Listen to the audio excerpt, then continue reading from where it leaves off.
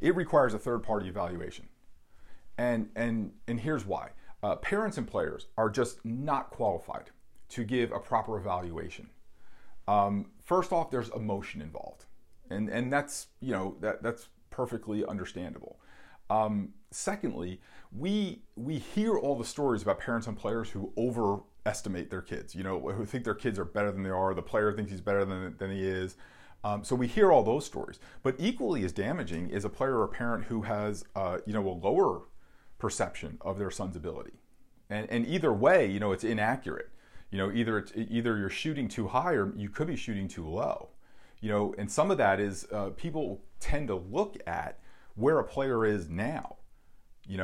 Now even some coaches are not really qualified to give a proper evaluation, and because some coaches, they just there's an ability, there's a skill, there's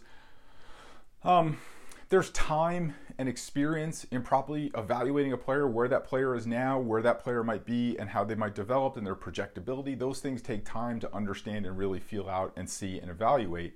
And there's just a lot of coaches who just don't have that experience. Not that they're not great coaches or great people, they just don't have that specific experience or skill set. So you really need an independent third party, because again, I deal with a fair share of people who are shooting for the moon, Division I brand name schools, and they just finished their junior year, and I have to kind of tell them, like, yeah, if you were in that league, you'd have heard from a lot of these people by now.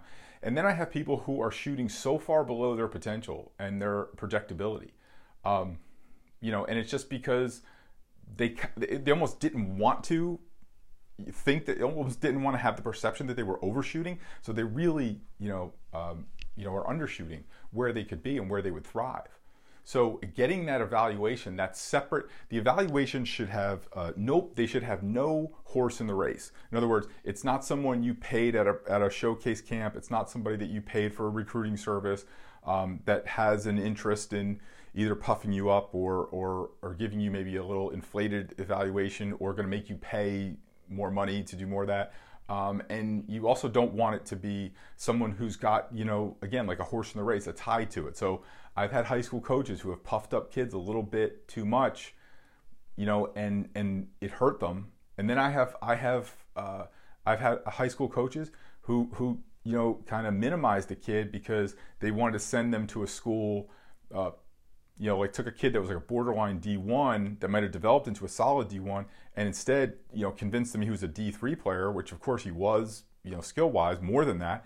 Kid went to D3 because it was good for the high school coach.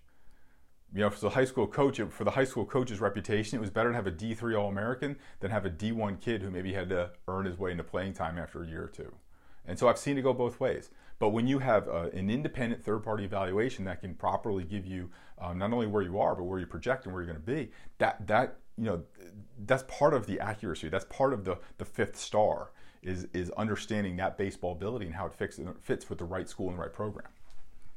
Hey guys, Paul Reddick here. These clips are taken from calls that I do every week for the baseball community, and these calls are absolutely free to join. If you would like to join these calls, go to baseballcallwithpaul.com, baseballcallwithpaul.com, and you can see the schedule of our upcoming calls. We tackle a different subject each week: recruiting, pitching, hitting, the mental game, coaching, parent-player relationships, anything you could think of, anything that helps our young players navigate this new and ever-changing world of amateur baseball.